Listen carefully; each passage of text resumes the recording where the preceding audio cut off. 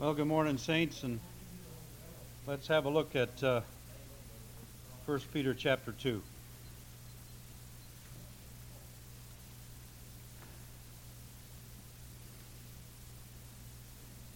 First Peter chapter 2.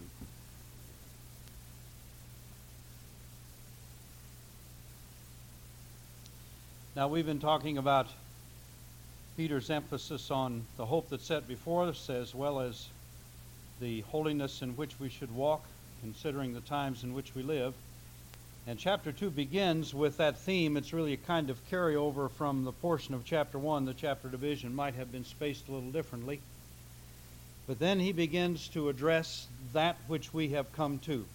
Not only the person of Christ, but all that we are going to be made because of him. And so from verse 1 and following, wherefore laying aside all malice and all guile, and hypocrisies and envies and all evil speaking, as newborn babes desire the pure or sincere milk of the word, that you may grow thereby.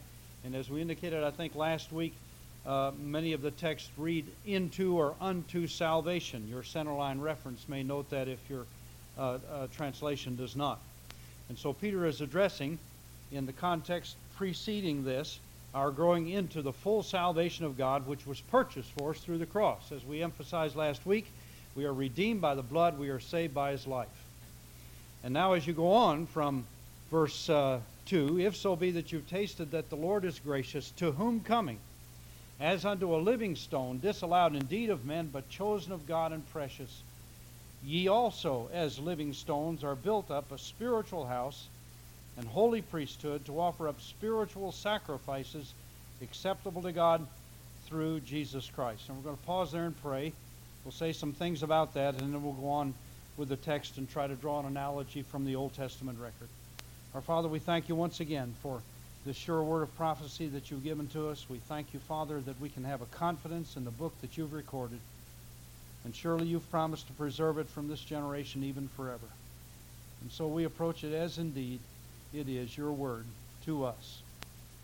And so we pray by the Spirit of wisdom and revelation that you'll give each one of us understanding, your anointing to hear and to speak. We pray you'll give us clarity, our Father.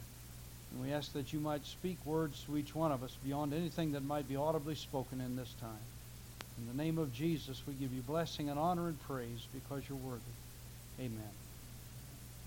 All right, Peter begins to address this spiritual house that we are being builded together with and through the Lord Jesus.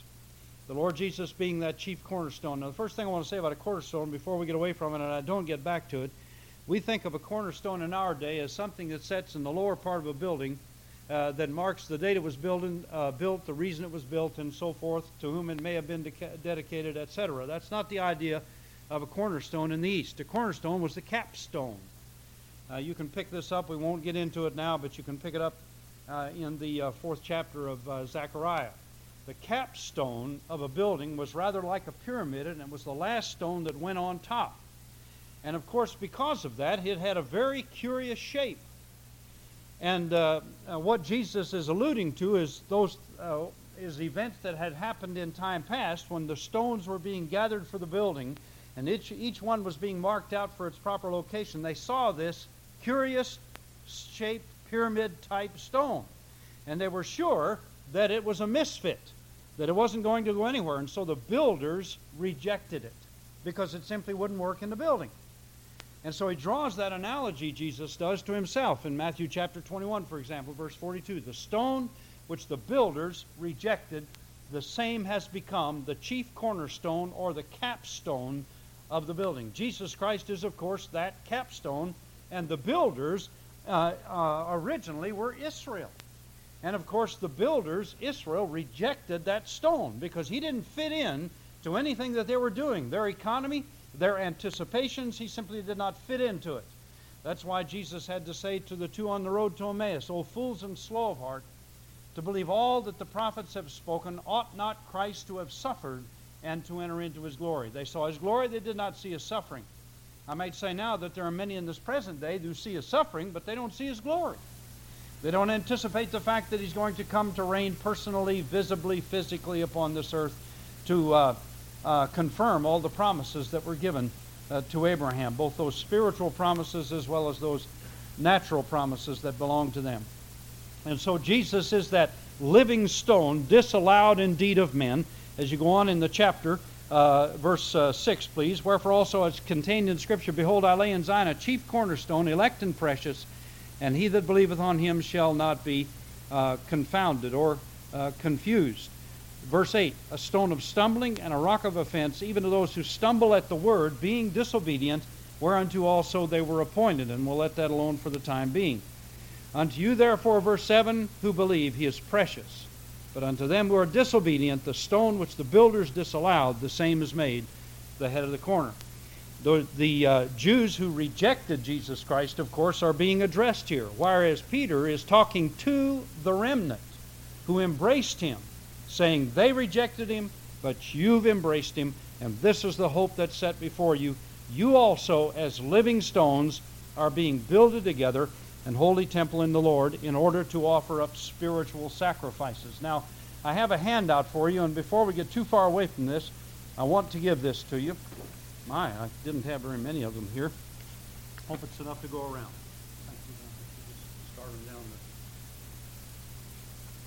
The spiritual sacrifices that are offered by the believer. You are, of course, and Peter addresses this as he goes on, a priest unto the Lord. He's established you as a spiritual priesthood. Verse 9, please. But ye are a chosen generation, a royal priesthood, and holy nation, a peculiar people, or more literally, a people of his own, uniquely his. Some believers go around trying to be as peculiar as they possibly can. That's not what he's meaning here. You are uniquely his, that you should show forth the praises of him who hath called you out of darkness into his marvelous light. Now, what I've given to you then is a list of those 7 sacrifices, so termed in the Scripture, which the believer offers now. Now, there is in Psalm 45 a reference to sacrifices of righteousness. I see that as a description of those 7 sacrifices which are offered by the believer. Now, one could spend a great deal of time with these and just make a lesson out of them in itself. And we're not out to do that right now, but just to go through them very quickly. First of all, in Philippians chapter 2 and verse 17, Paul refers to faith as a sacrifice before God. Sacrifices, you'll remember, were intended to please God. They were not intended to please the individual. God was the one who needed to be satisfied. Paul said, without faith it is impossible to please God. And so faith is one of those sacrifices with which God is well pleased.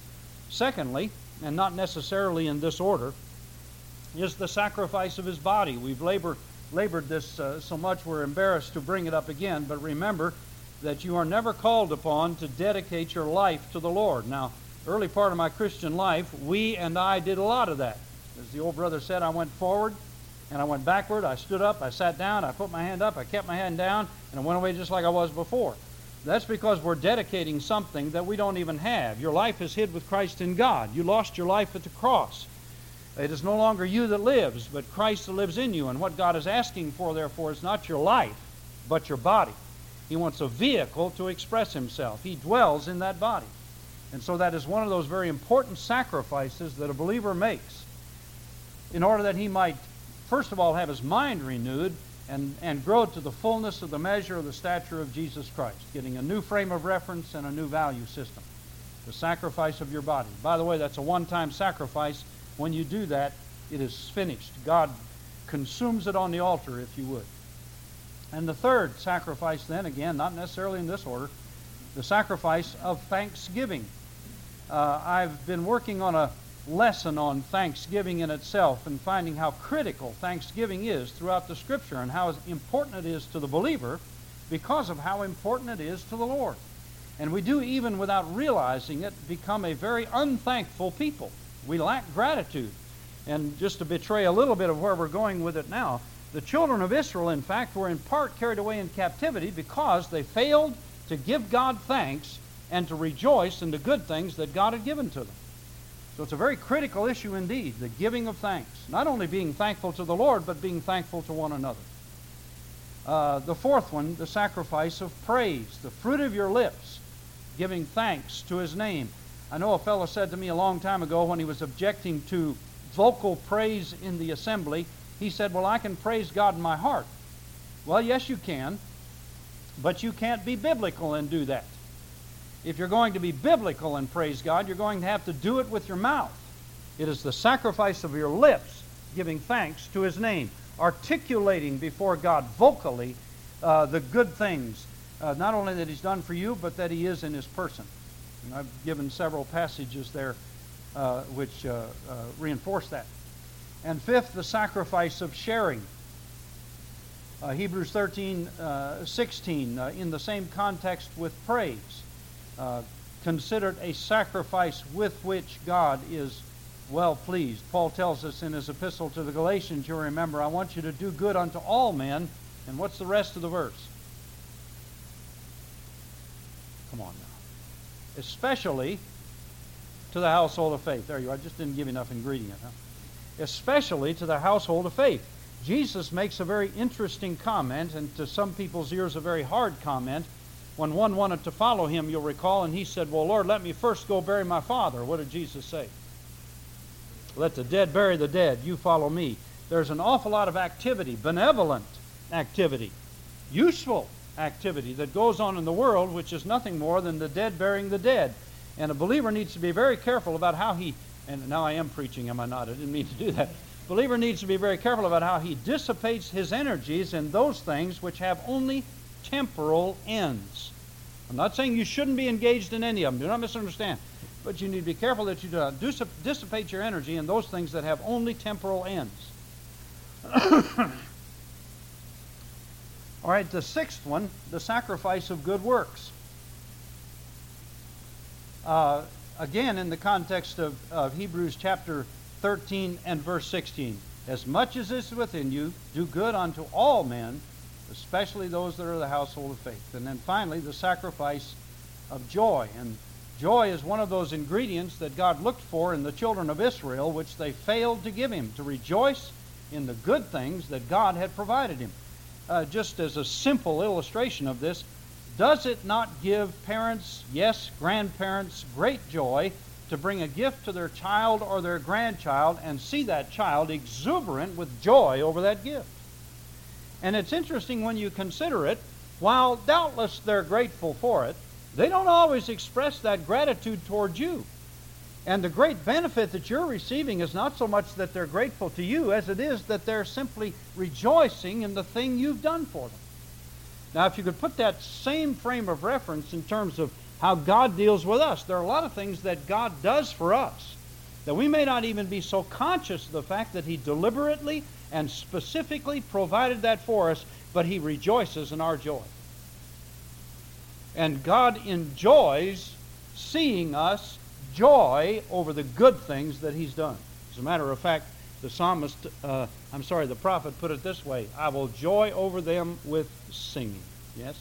And when I'm doing what I said I wouldn't do. I always do that, don't I? But since I've come this far.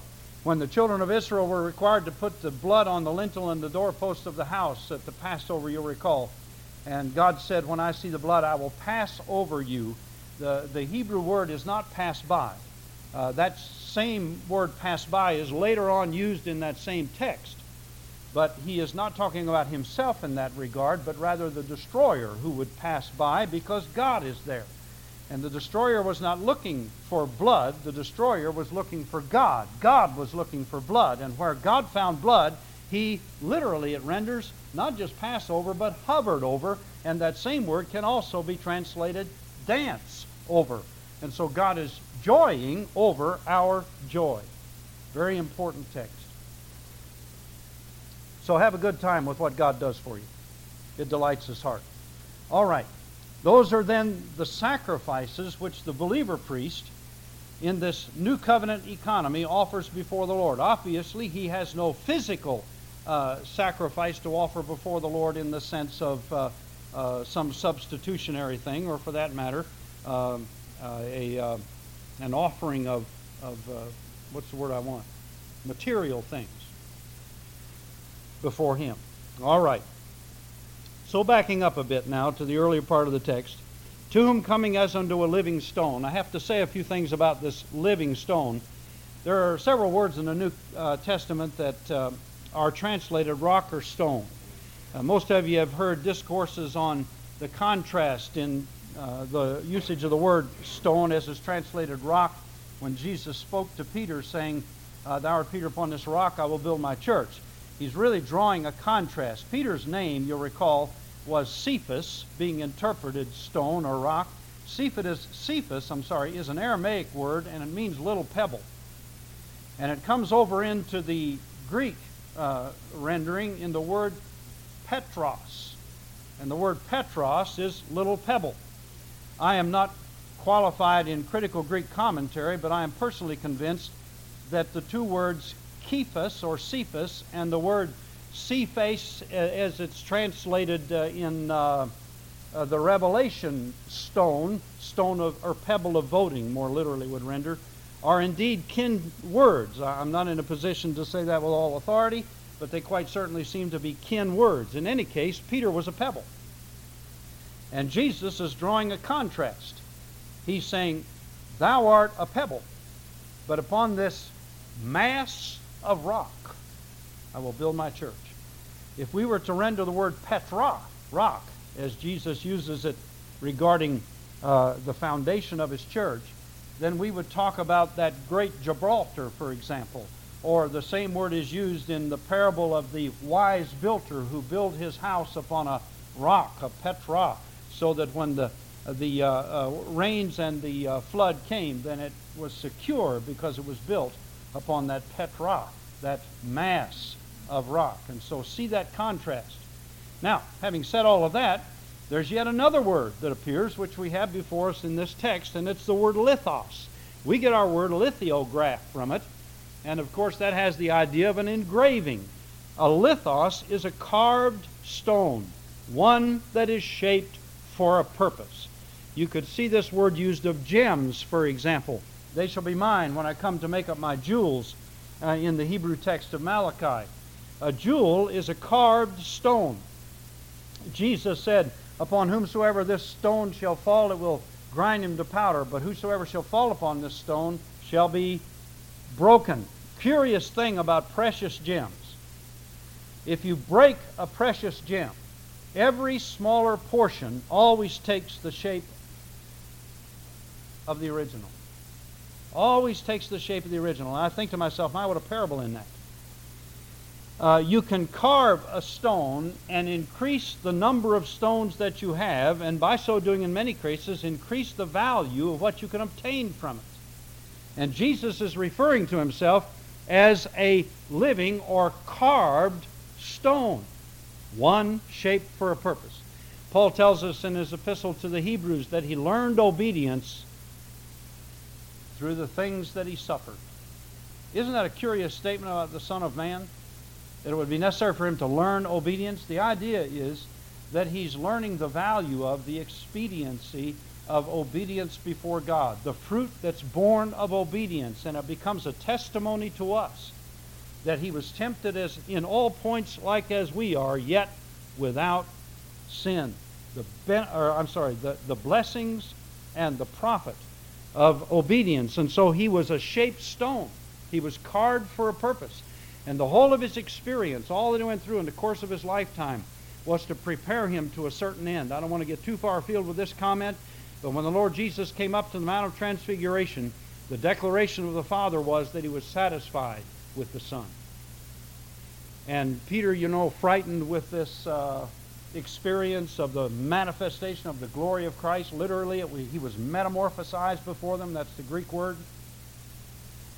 It was as though the glory that was on the inside was coming out of the cocoon and it was manifest on the outside. And Peter immediately says, Lord, let's build here 3 tabernacles, one for you, one for Moses, one for Elijah. And the Scripture says this he said because he did not know what to say. He's terrified. It's kind of like whistling when you walk through the cemetery. And immediately he was interrupted by the Father. This is my beloved Son in whom I am well pleased. There's the testimony that this hewn stone had satisfied the Father for everything that he wanted in a man. And from this point on, Jesus Christ became the last Adam. He was going to be the federal head of a new race of beings. And by his resurrection, he becomes the second man to recreate after his own kind, to rebirth, if you would. after his own kind. So Jesus Christ is that living stone that's shaped for a particular purpose. Now, the curious thing about all of this is, in verse 5, how many of you are here this morning? Oh, bless you. God love you. The curious thing about this is, in verse 5, he said, so are we.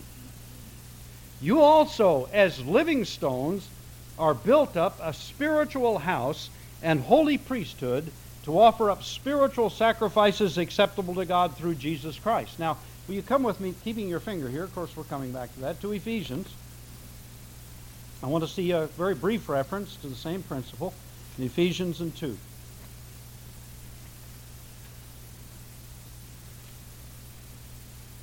From verse 11, and we'll not read from there, but from verse 11, Paul is pointing to the fact that the Gentiles were alienated from God and strangers from the commonwealth of Israel and the covenants of promise. And we have been made nigh by the blood of Christ. Nigh to what? The commonwealth of Israel and the covenants of promise. The promises that were given to Israel, the church of Jesus Christ has as well inherited. I'm going to meddle in my hobby here, if you would. D.L. Moody said one time, the difference between a hobby and a hobby horse is you can get off a horse. And I acknowledge the fact that I do have some hobbies, and this is one of them. I regret terribly that it is being preached by so many in this day, and I think there are people that love the Lord, but in my view they're quite misguided, that God has utterly and finally abandoned the nation of Israel, and that the church of Jesus Christ is the substitute for Israel, and we are now spiritual Israel. Nothing could be farther from the truth. The fact of the matter is that rather than God abandoning Israel, they are set aside presently in order that he might take out of the Gentiles a people for his name. And when the last Gentile is brought into the body of Christ, God is going to turn, according to Paul, and bring a deliverer out of Zion that will turn away ungodliness from Jacob and restore the nation of Israel to himself. And then we as the church will be joined, because we are the bride of Christ, their Messiah, their King. We will be joined to the nation of Israel to be a part of what God did in the first place, and nothing that God ever starts does he lose.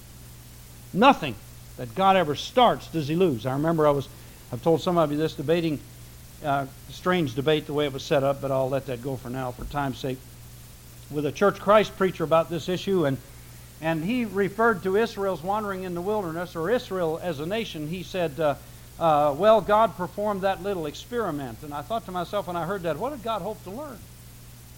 Experiment? Incredible. God never loses anything that's his. Never. Nothing that's his is ever lost. All right, having said all that, if you look with me, please, to Ephesians 2. And I'll begin with verse 17. And he came and preached peace to you that were far off, that's the Gentiles, and to them that were near, that's the Jews. For through him we both, Jew and Gentile, have access by one Spirit unto the Father. Now therefore ye are no more strangers and sojourners, but fellow citizens with the saints and of the household of God.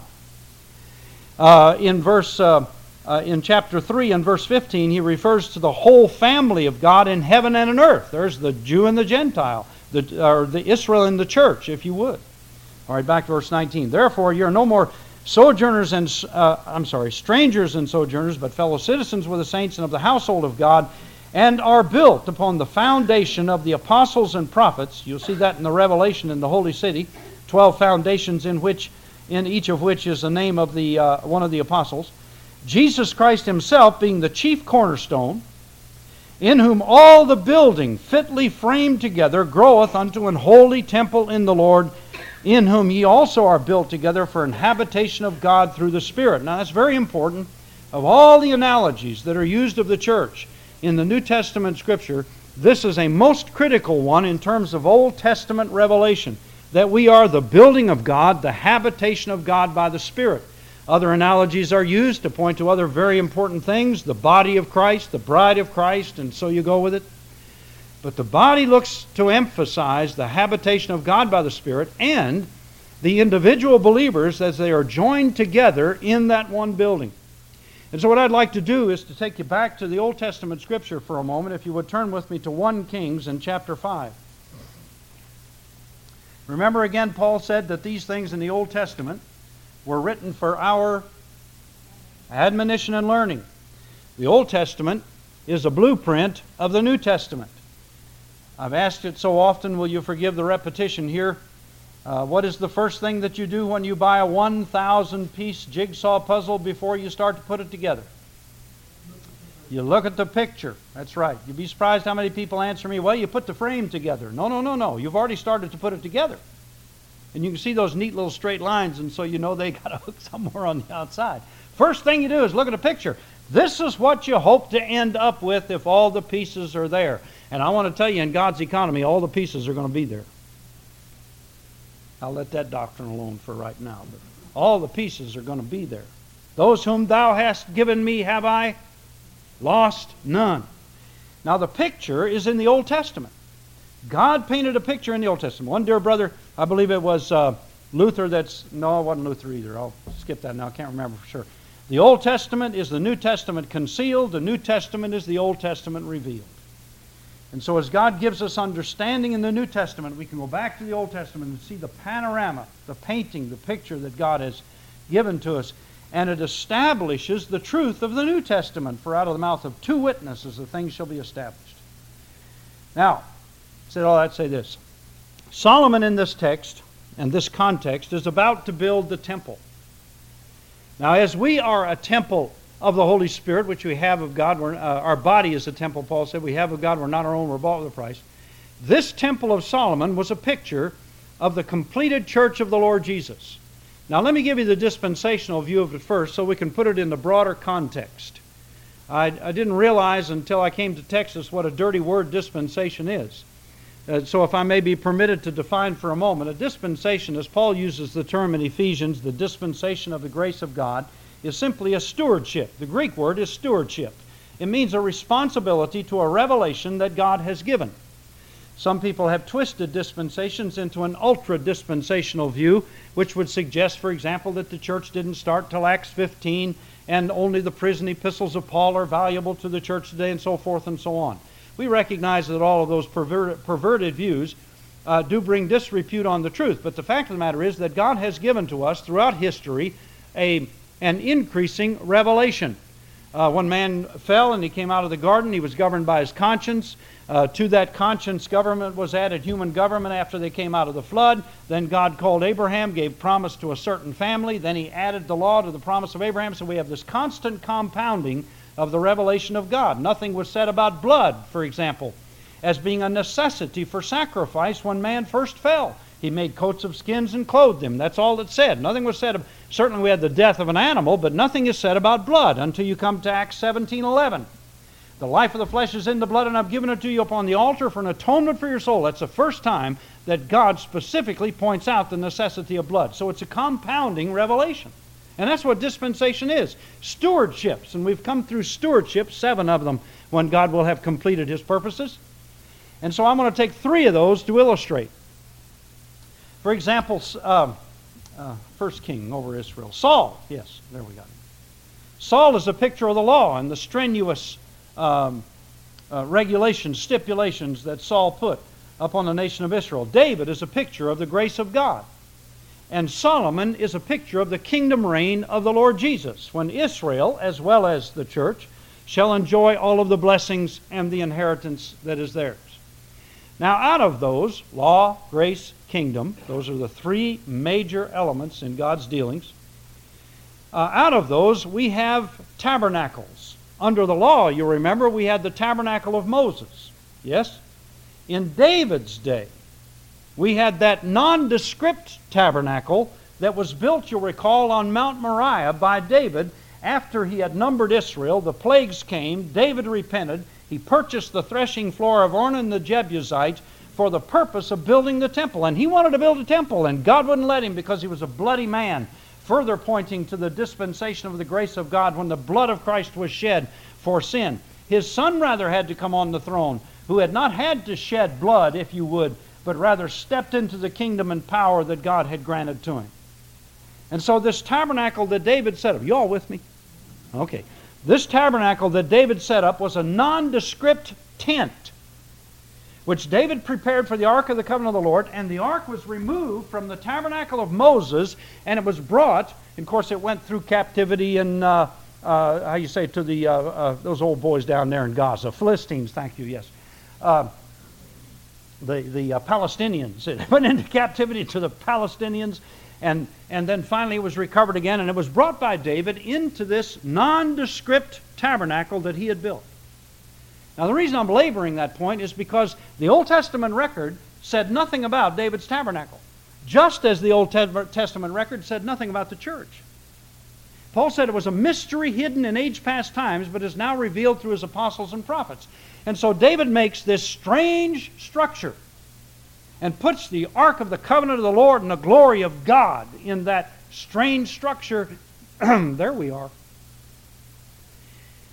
Out of every tribe and tongue and people and nation, we are this strange structure, for which there was no pattern made in the Old Testament whatsoever.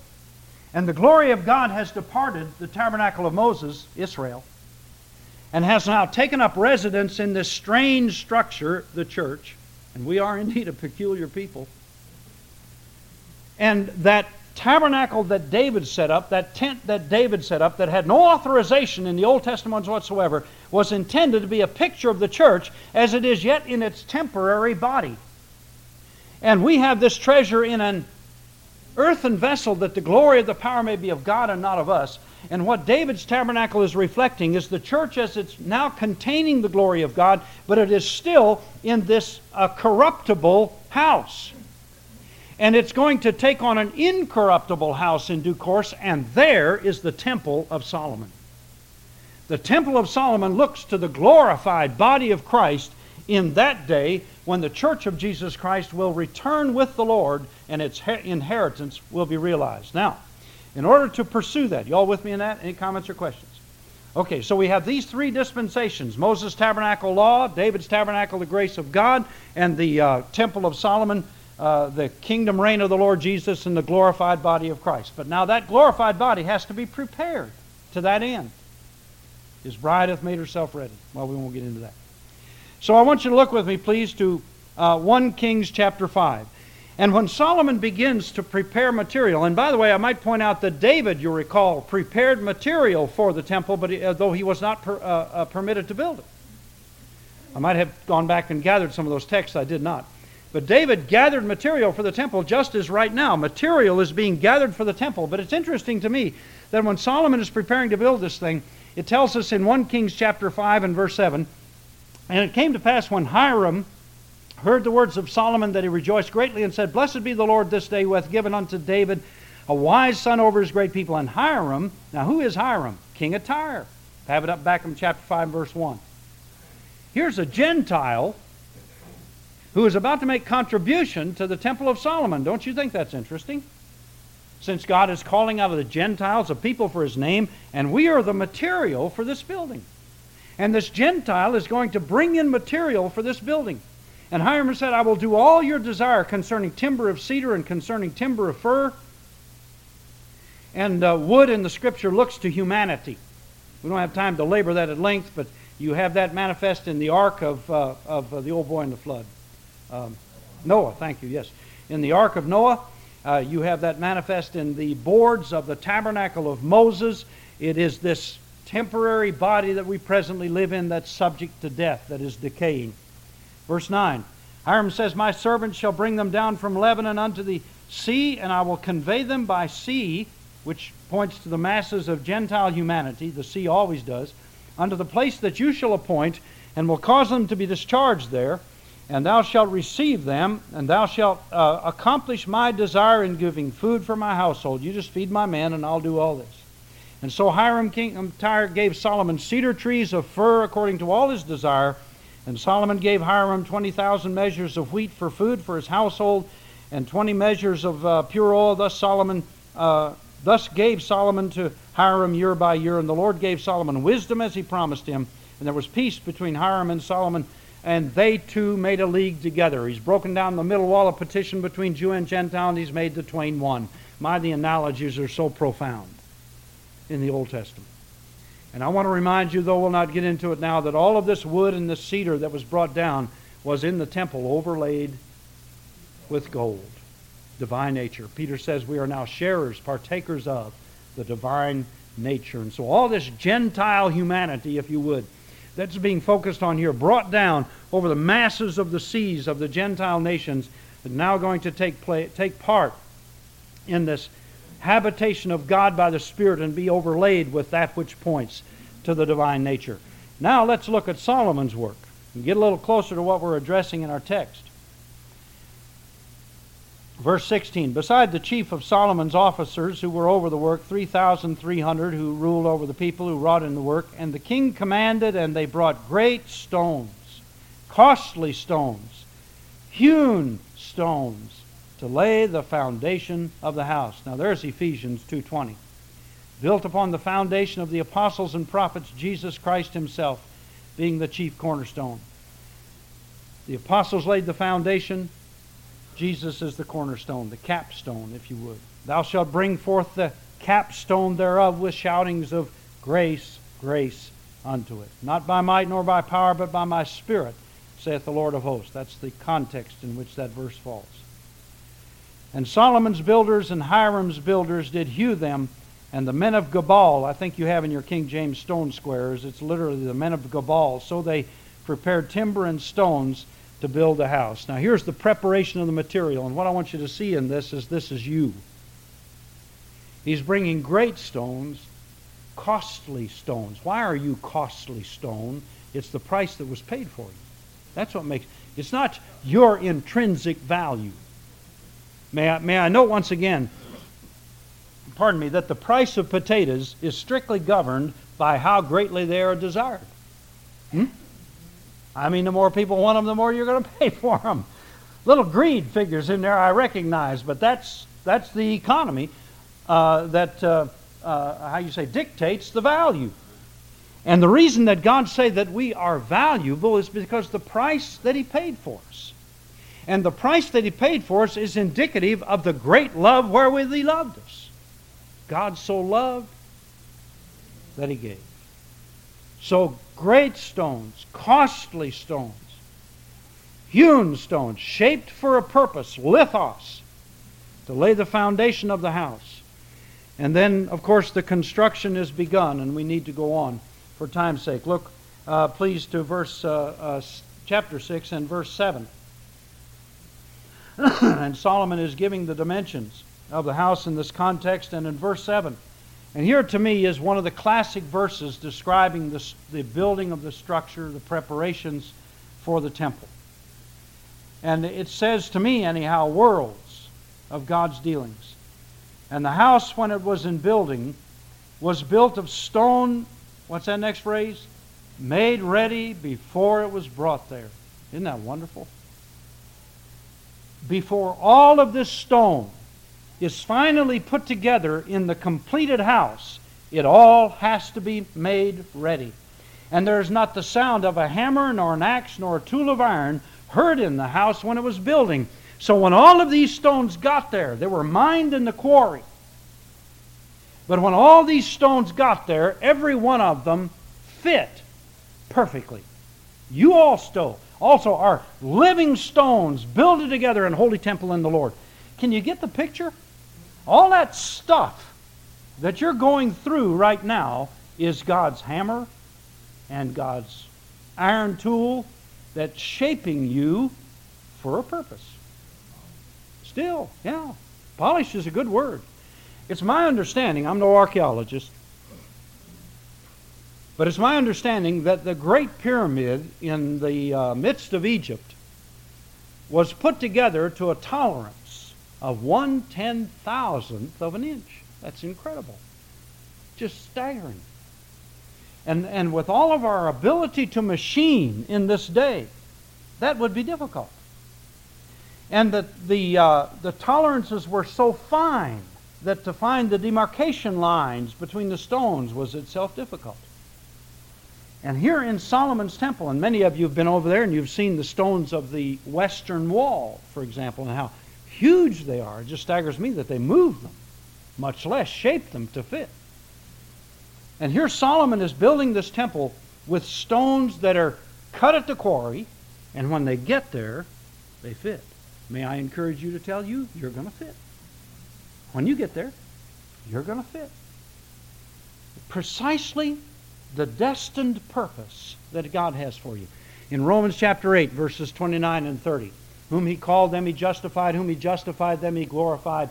We are predestined, Paul said, to be conformed to the image of His Son. 2 Corinthians chapter 3, you also, beholding the face of the Lord in a glass, are transformed into the same image. Living stone, living stones. Transformed into the same image from glory to glory, even as by the Spirit of our God. And so all that carving that you're going through, what you understand, what you don't understand. I think probably when we understand what we're going through and why we're going through, it's a little easier to handle. But when you don't understand, Lord, why this? Of course, probably nobody here has ever had that experience, but there are believers from time to time who encounter those difficulties in their life, and you say, Lord, why this? But it's just a part of His polishing and hewing, and I'm going to mix my metaphors here, if you'll forgive me for that, please. But Paul said, you'll remember that in that day we're going to be presented to Him without spot or wrinkle or any such thing. Dear friend of mine one time was illustrating this. I thought it was quite interesting. He said when his mother would wash his jeans when he was a boy, he said she would take those jeans out of the washer, and of course they were in those days run through a wringer. You ladies do remember that when they had wringers on, and they were run through the pardon me, a little bit of allergy difficulty today. You forget that. You can draw some illustrations from that, I suppose. You ever felt you run through the wringer? Yes. I believe my wife has a poster on the side of her refrigerator that says, "The truth will set you free, but first it'll make you miserable." And it's this doll, this rag doll, is going through a wringer. And he said after she did that, then she would sprinkle them again a little bit with water, and she would iron them. Little heat, to get all the wrinkles out, as Paul said. And then the any such thing. He said she'd hold them up, and if there was a string or a rattling or anything hanging loose, she'd clip that off. He said that's the any such thing. Well, that's a part of the polishing.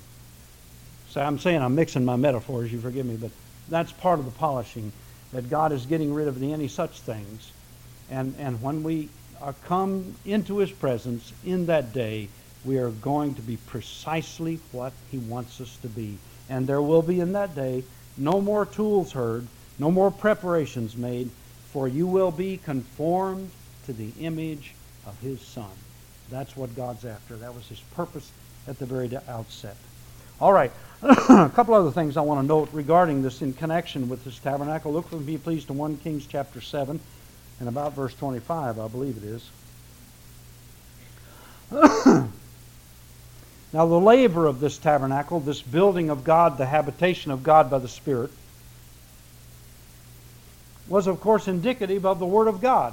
And it was set at the entry to the main sanctuary. And the labor was in two parts. You'll recall originally in the tabernacle of Moses, it was in two parts. It was the base, which pointed to the Old Testament, and the labor, which pointed to the New Testament, which contained the water. And the Spirit didn't come in the Old Testament. The Spirit came in the New Testament. And so that labor is indicative of the New Covenant economy and the Word of God as it is ministered by the Spirit of God, by the believer. Now, when Solomon built the temple then he constructed this vast labor, which has the same analogy to the Word of God. But in this case, rather than having a base, it's setting on 12 oxen. Now, if you look at verse 25, and it stood upon 12 oxen, 3 looking toward the north, 3 looking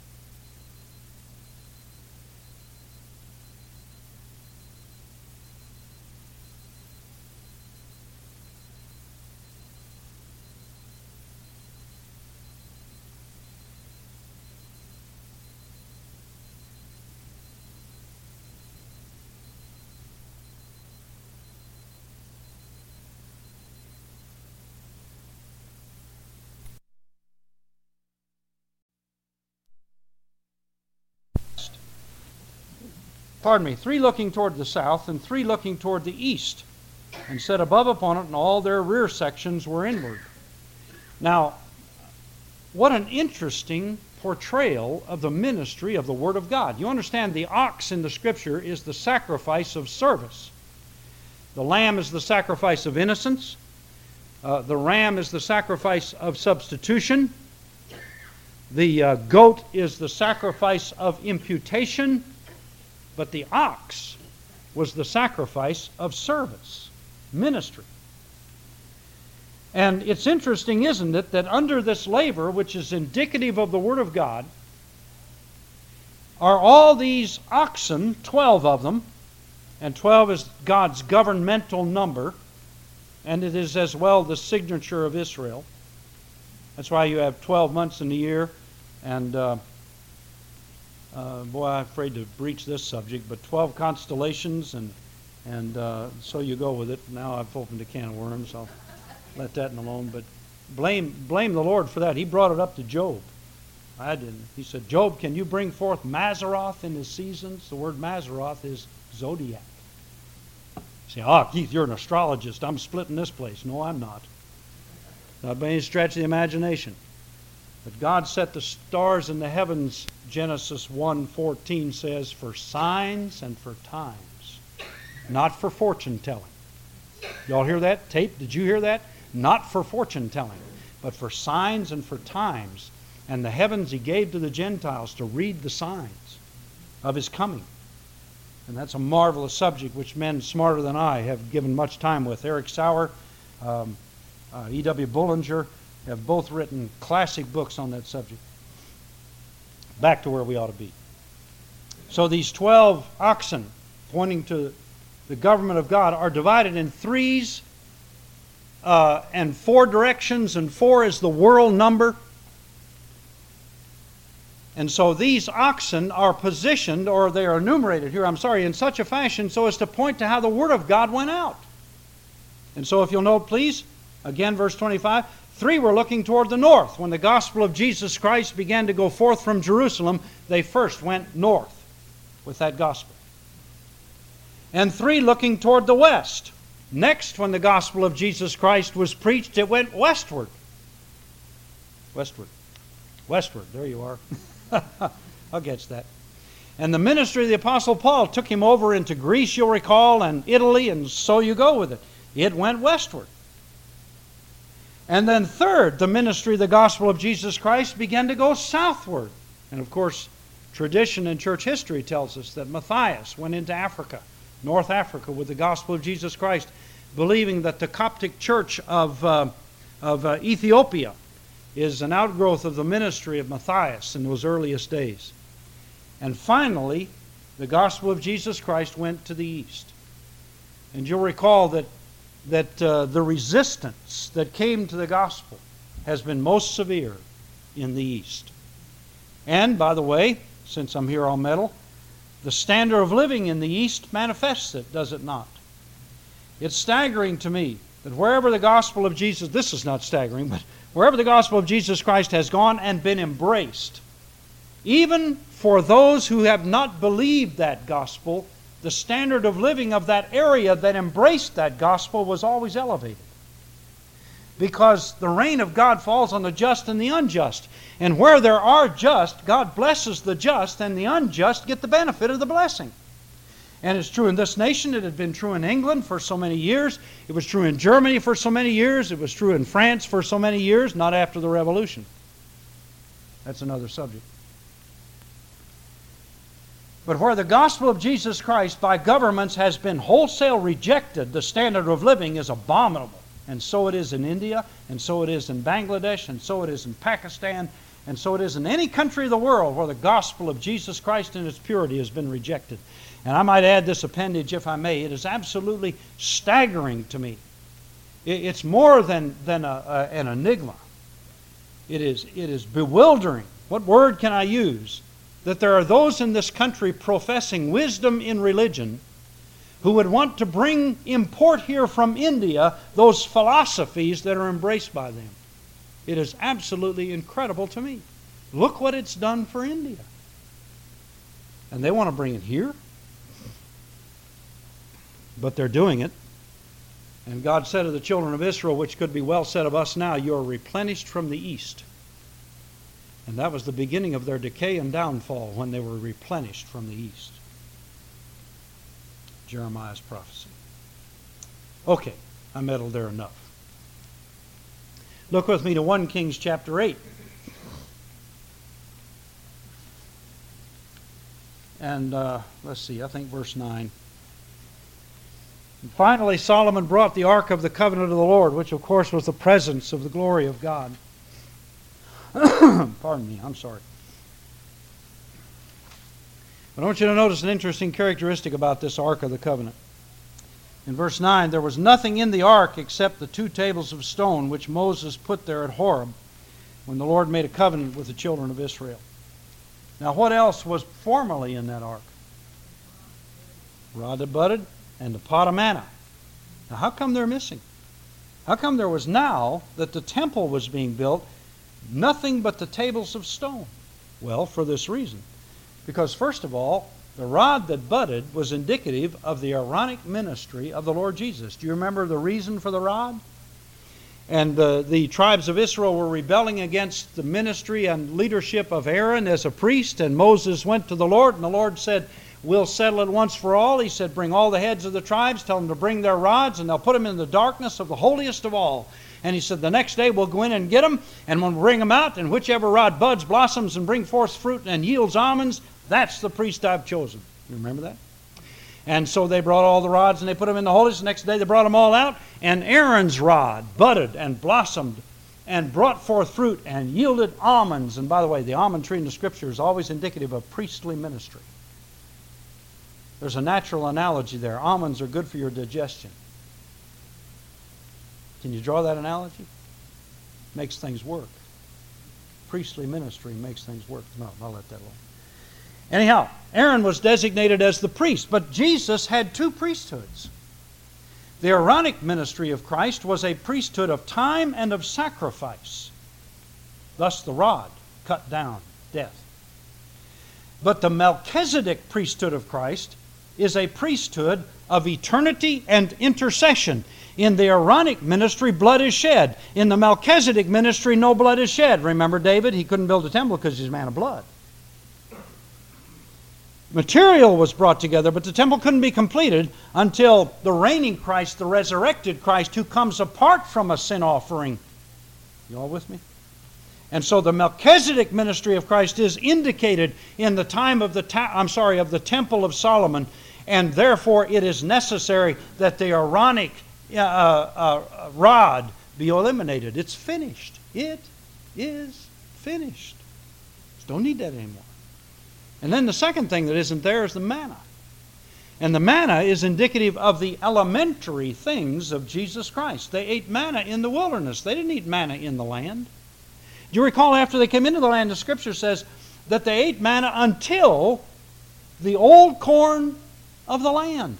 And the old corn of the land looks to the mightier things, the deeper things, the grander things of Jesus Christ.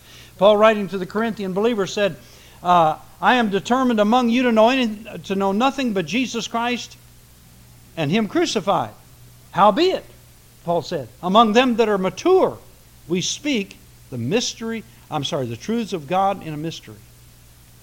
What is he saying? He said, you Corinthians are a bunch of carnal babes, and we can't preach anything to you but first principles, and that's manna. But he said, to them that are mature in the faith, we can speak the secrets of God in a mystery. Can't get it out. And so the manna points to what was immature, but we're looking at the completed church when it's brought together in Jesus Christ in that day. And every one of us will be in that day sons of God. As we are positionally now, we will be practically then. Right now we are sons of God positionally, and we are growing up, hopefully anyhow, into sonship. But there are a lot of believers that are going to have to die and be resurrected or be translated in order to come into the fullness of that sonship. But what is indicated here is that in that day there'll be no issue of children. But it'll be those that are mature before the Lord, and we shall know even as we are known. Yes. All right, let's come back to 1 Peter. Our time's about up. Any comments or questions? Yes, ma'am. When you were reading about being built in fire, Yes? it says here, as living stones are being built, and you were referring to being built, I think. Is this a continuing thing? Yes. Yes, it's going on right now. See, the material is being prepared right now. And we are being built together. That is to say, everything is being shaped, everything is being carved to be suitable in that day. But in that day, when we're gathered into His presence and what Paul calls the manifestation of the sons of God, then we're going to be put together. But right now, we're being built. All right.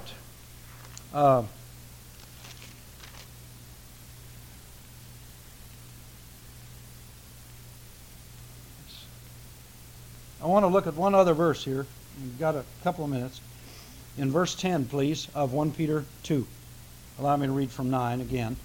But you are a chosen generation, a royal priesthood, and holy nation, people of His own, that you should show forth the praises of Him who has called you out of darkness into His marvelous light, who in time past were not a people, but are now the people of God, who had not obtained mercy, but now have obtained mercy. Now that's a quote from the book of the prophet Hosea, and I want you to go there with me very quickly, please. Go to Daniel and turn right.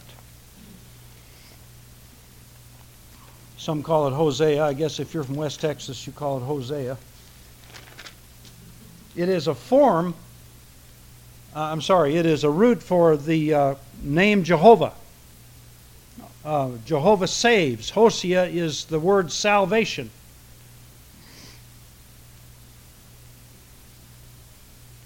Hosanna, for example, chapter 1. Hosanna, for example, is the Greek form of that same word, save us. Chapter 1.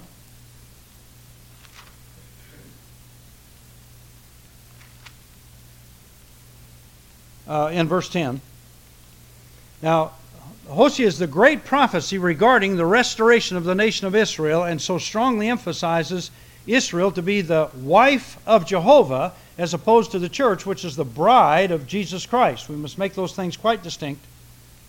There are some beautiful analogies in Hosea to the church and God's love for the church, as well as the relationship between husband and wife.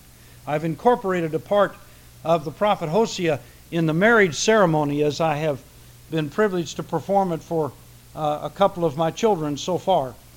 And it is, to me, a grand message regarding God's love for His people, first Israel, and then Christ's love for the church, and then finally a husband's love for his wife. The counterpart of it, and that's not really the word, there is, a parallel to it, yes, in the Song of Solomon. Except that in the song, redemption is not an issue, whereas in Hosea, redemption is the emphasis. All right, verse 8, chapter 1, prophet Hosea. Now when she had leaned lo ruami, not finding mercy is the meaning of the word, no mercy. The lo prefix in the Hebrew is a negative. Ruama is mercy, so no mercy. When she weaned lo ruama, she conceived and bore a son, and God said, call his name Lo-Ami. Ami is people, not my people. And God said, call his name Lo-Ami, for you're not my people, and I will not be your God. He's talking about the rejection of Israel because of their unfaithfulness to Him. And you'll recall the theme of this book is Hosea is called upon by the Lord to go marry a woman of adultery. And she's going to bring forth children of adultery, and God's going to manifest by that as Hosea's wife went away from him in adultery, so Israel went away from the Lord in adultery, and therefore God will give her a writing of divorcement and reject her. Verse 10. She is rejected, but not permanently. Yet the number of the children of Israel shall be like the sand of the sea, which cannot be measured or numbered. And it shall come to pass that in the place where it was said unto them, ye are not my people, it shall be said unto them, ye are the sons of the living God. That's the verse we just quoted by the Apostle Peter. And he is once again explaining to this remnant of Israel why they believed and the others didn't. And Paul said, even now there's a remnant according to the election of grace. Now I want to look at another verse to draw a contrast here. If you look with me to chapter 2, and by the way, this is a part of the passage that I've incorporated in the marriage service. It is that sevenfold vow to the nation of Israel by the Lord. I think that's staggering, that He's making a vow to Israel. And it begins with verse 19. And God said, I will betroth thee unto me forever. I will betroth thee unto me in righteousness and in justice and in loving kindness and in mercies. I will even betroth thee unto me in faithfulness, and you shall know the Lord. That's a grand promise that God gives to His people, and it's in a threefold division. The Father, I will betroth thee unto me forever. The Son, I will betroth thee unto me in righteousness and in justice and in loving kindness and His mercies. And the Holy Spirit, I will even betroth thee unto me in faithfulness, and you shall know the Lord. Spend a little time with that. It'll bless your heart. Verse 21. And it shall come to pass in that day that I will hear, saith the Lord, I will hear the heavens, and they shall hear the earth, and the earth shall hear the grain and the wine and the oil, and they shall hear Jezreel, sown of God, is the idea, because God sowed them among the nations. And then verse 23, I will sow her unto me in the earth. In other words, I'm going to scatter Israel all over the world. And I will have mercy upon her that had not obtained mercy. Here he's talking about the Gentiles. And Paul so quotes this passage in Romans chapter 9 to appeal to the Gentiles. I will have mercy upon her that have not obtained mercy, and I will say unto them who are not my people, Thou art my people, and they shall say, Thou art my God. All right. So he's made of the twain one, new man. Nothing of the Lord's is ever lost. Comments or questions? Well, yes, sir. First north, then west. Well, first north, then west, then south. Yes, before east. Before east. And when I was talking about Matthias, you remember traditionally that he went into Ethiopia and South Africa. But you can look at it in terms of the Ethiopian eunuch. You don't need to go that far. The Ethiopian eunuch carried that gospel to the south. All right.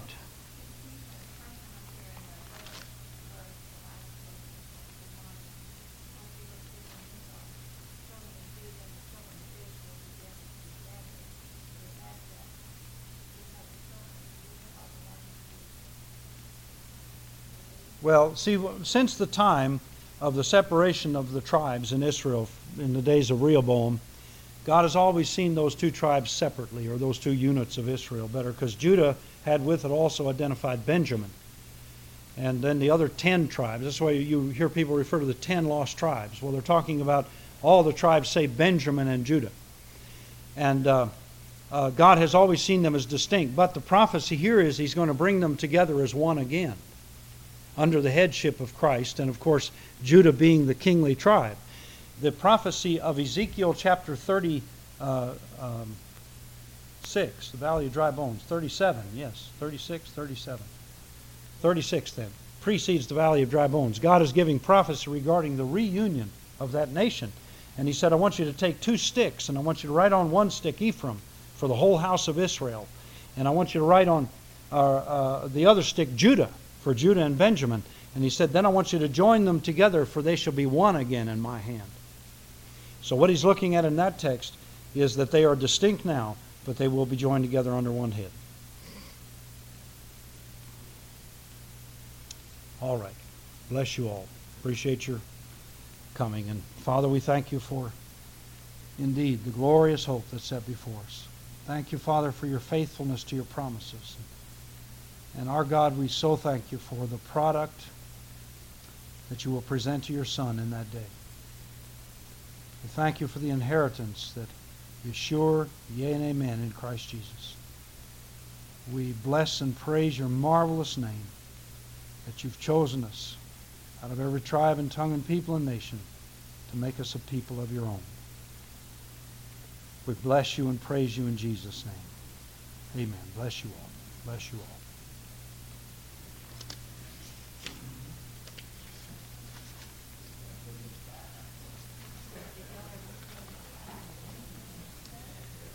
Did anyone not get one of these sheets, and are there any more? Did we use them up? That's what I get for not printing enough of them. Pardon? Oh, thank you, dear. Thank you very much.